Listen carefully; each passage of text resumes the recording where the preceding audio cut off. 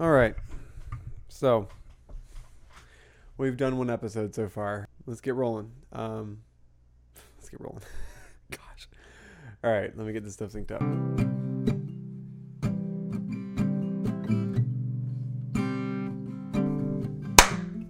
Okay. So, like I said in the previous video that I put out, talking about how last time I did this was pretty scripted, and I think the problem with that is I just tend to get really stiff. So I kind of have my general idea what I want to talk about. So where we last left off in episode 1 was acceptance and starting off school. So once you get into the school and you're accepted in BSSM, when you get to Reading, we're going to kind of cover today what that first week looks like. And again, I know it seems like we're inching along here at snail's pace, but first week has a lot to cover. And then we'll start getting further and further into it. But the first couple months are really big. The first week really being one of the biggest. And so I'll kind of break down my experience was like, what I did, what happened, and how it broke down. So like we ended with, you're required to read When Heaven Invades Earth. So that's one of the first big things. If you haven't read When Heaven Invades Earth, you don't know about it. That's one of like the pillars of Bethel's theology. Now there's a thing that's been addressed time and time again. And when they did Bethel Revisited, they talked about it again there. But this is really the big thing, is the canonical understanding of Christ within Bethel, and I think is a huge part of their theology. Now Bill's going back trying to explain it, saying he does agree that Jesus was God, but then he also has preached after that saying that Jesus has performed miracles as man. And this is kind of the big linchpin, cornerstone, really dividing line with Bethel. I think that people got to work with. So we'll address that and we'll keep going. So right off the bat, and When Heaven Invades Earth, it's in the first like 15, 20 pages. And I wish I still had all my copies. I had like over 30 or 40 books from Bethel. But I'll be listing them and going over them as we come across them. But in the first few pages of When Heaven Invades Earth, it talks about, and Bill has said this in sermons too. I'll see if I can find the audio clips, where he said stuff like, one of the big things is that if he believes that Jesus has performed miracles as God, he's reduced to a spectator. But if he believes that Jesus has performed miracles as a man in right relationship or perfect relationship with God, he now has a responsibility to walk that out. Now that is as a general synopsis, but that is the big part of it. So Bill does preach this, that Jesus was a model for us to perform miracles. That's the idea. That Jesus was the example of what a fully man, not God, but just what man in perfect relationship with God can do. Now, again, we'll get back to the Bethel part, but just kind of the question I ask people a lot now when they're kind of the charismatic camp, I ask, did Jesus perform miracles as man, as God, or as man and God? And you'd be surprised how many charismatics will say, well, he performed miracles as man. And it's like, well, yes, he did, but it's man and God. And the reason why I say man, a lot of them will say man, is because this theology that Bill pushes of how Jesus performed miracles as a man in perfect relationship with God. How they use that I think it's Philippians 2 or Philippians 4, how he emptied himself. They use that as an explanation of how Jesus completely emptied himself of all divinity, even of being God. But the question is, when did God change? Because we know that God is the same yesterday, today, and forever. And so he can't not be God at any point, which is a big thing. So, all right, so you have to read When Heaven Invades Earth. And that's kind of laying the foundation of your theology of Bethel. You got to read that. And there's also a book report they have to do on it. It's like a questionnaire you have to fill out. And so they want to know that you read it. So I got to Bethel about a week before school started. And this time Reading, I stayed at apartments. I believe it was Smoke Tree Apartments. I believe it was right across from the Food Max, if I remember correctly.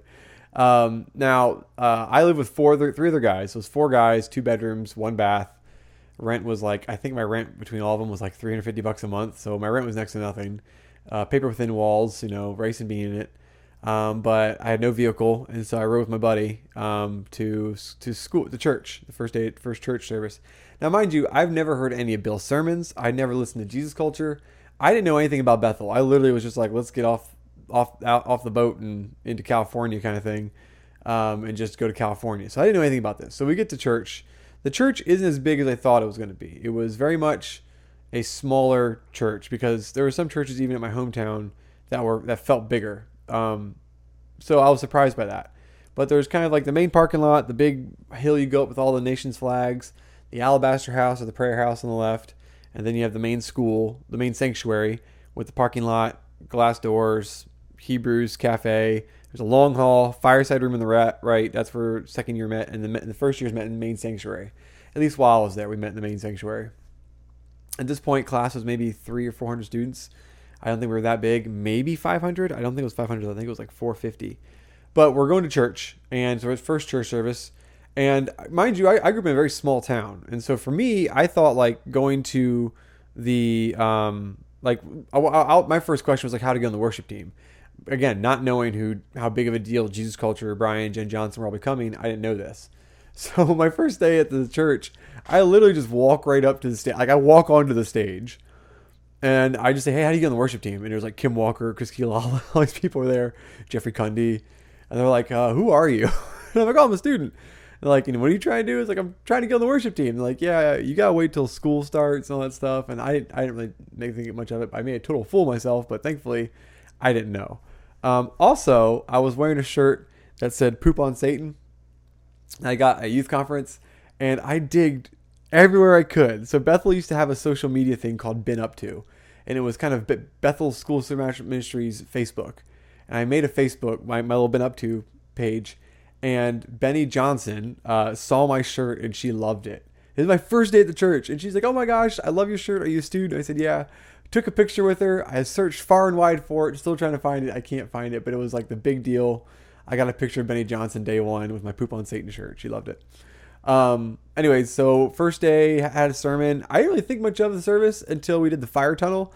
So right off the bat, there was fire tunnels, and like that was like, this is before school even started. And I thought, because at my church we did fire tunnels, I was like, sure, I'll go jump in. So I went to go join the fire tunnel to pray for people. I got pulled aside immediately. It's like, listen, you can't minister to people until you're in second year. You have to be like, because I'm used to a very small town church. So I'm like, just go up there and pray. You are not allowed to pray for people, minister to people, prophesy to people until you were cleared halfway through first year or you're a second year student. And everyone has their tags. We all have name tags that have first year, second year, third year on there. You can see who's who. I didn't have a name tag yet because school didn't start. I never really was one to get like drunk in the spirit. I know I always saw people around me. And for me, I was always like, I would get excited and it was more emotional than actual physical.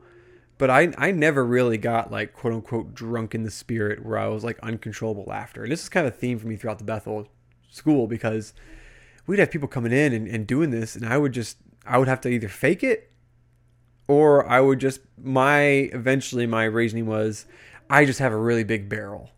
It takes a lot for me to get drunk. And I just never got really drunk in the spirit. Now I would have moments of like, I would feel like total peace or like humility or like I would be crying and I just a really tender moment, I guess you say, in the Lord. But I never got like the crazy drunken laughter. I got denied doing the fire tunnel, got no big deal. I didn't think much of it. Met some second year students that are really cool. Got to connect with some other first year students. Had some great connections. Went home. Basically got ready for school for that week. And we started. We get there. And it's just a worship service. And so Brian Johnson's leading worship with Jen Johnson. It's the A team. We call them the A team, which is like all the top people are playing drums. Playing the worship team, full out, just awesome team. And we have worship for like an hour and a half for right away. It's just like everyone's hungry, everyone's there, and it's just like wild worship for an hour and a half right off the bat. But your first week of school is all about just kind of orientation, finding out, okay, what we're going to be learning about. They kind of break down who the teachers are, who you need to know. I want to say it was Mark Brown. It could be a different last name, but Mark was the head of first year. He had a background as a plumber, and then eventually became the superintendent for first year, I guess. I don't know how he got there, but he did. You would hear him speak a lot. We'd hear from Bill Johnson a lot, from Chris Valentin a lot. Chris is actually the head of the school, if you guys don't know. Bill technically doesn't have a role in the school, but Chris is like the actual, school was his ideas, but Bill would obviously speak at it. Then Eric Johnson would speak a lot. Sometimes we'd get Brian, we'd get Jen. Sometimes we get Gabe Valenzuela, who's one of the second year. I think he's the second year director now. Sometimes you get other Revival Group pastors speaking. Ben Armstrong, he's the guy who speaks at Bethel a lot. He was a Revival Group pastor for a while. Class with Heidi Baker, and there's plenty of clips of like, we would Heidi and Roland sometimes, and we would just be people getting drunk in the spirit, praying, and sometimes I would go for 2-3 hours. Like there was this structure, but also utterly and totally disorganized. the first bit was a little just like, it was kind of like drinking from a fire hose, because you're establishing small groups or your revival groups, and then Thursday's your revival group breakout day, and then you have small groups in your revival groups and just all kinds of stuff. So that first week is just getting everything ironed out. We're learning our schedule, learning the books we're going to be reading, getting copies of a lot of our books. So they would disperse a lot of the books as it was time to read them. Sometimes you get some ahead of time. If there's a new release, a lot of times we'd get that. So like Benny Johnson's Happy Intercessor came up, or when Bill Johnson's Strengthen Yourself in the Lord came out, we got that. But that was kind of the idea.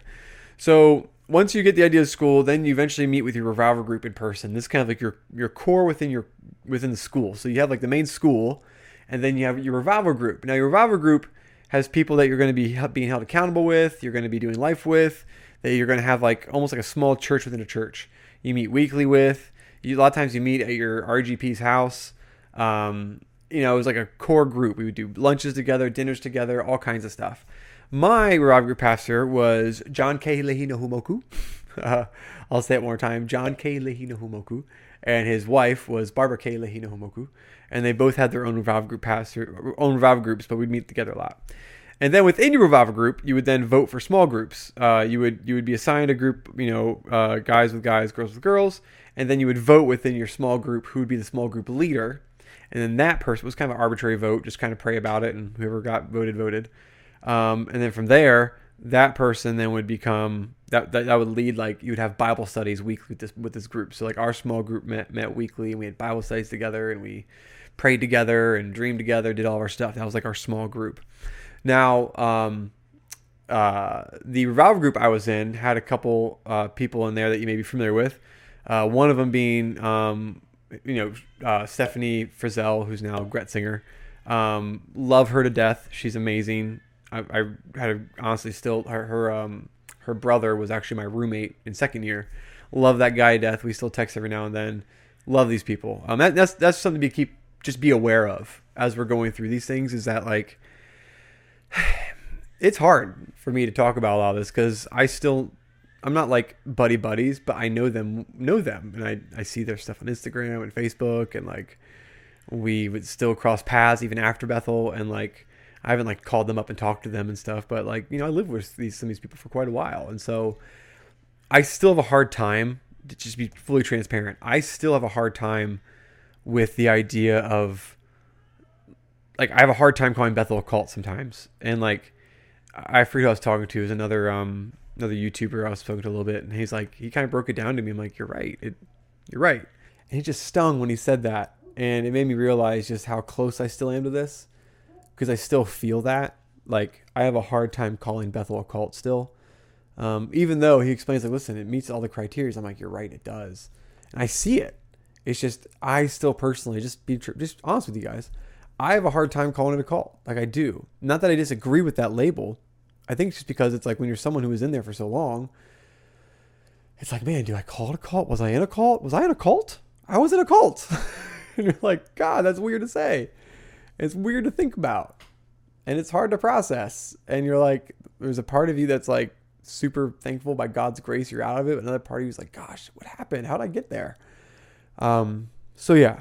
But so you have your revival groups and get together, and you kind of have, each revival group has kind of their own focus of what they do and what they go through. And that's on Thursdays. And then after worship, so you have your worship, there's kind of a small lesson, then break out for revival groups. And then it was Fridays, you had worship lesson, and then you met with small groups. And that was kind of the general week. And so once you got that figured out, at that point, you're kind of going over all the stuff all the books you're going to be reading. So like our criteria, we got the Jack Hayford Hand Bible, God's Generals. A lot of stuff we worked through was the workbooks that Chris has. So Supernatural Ways of Royalty, Supernatural Ways of Prophetic, all that stuff. And you'd go through that through school.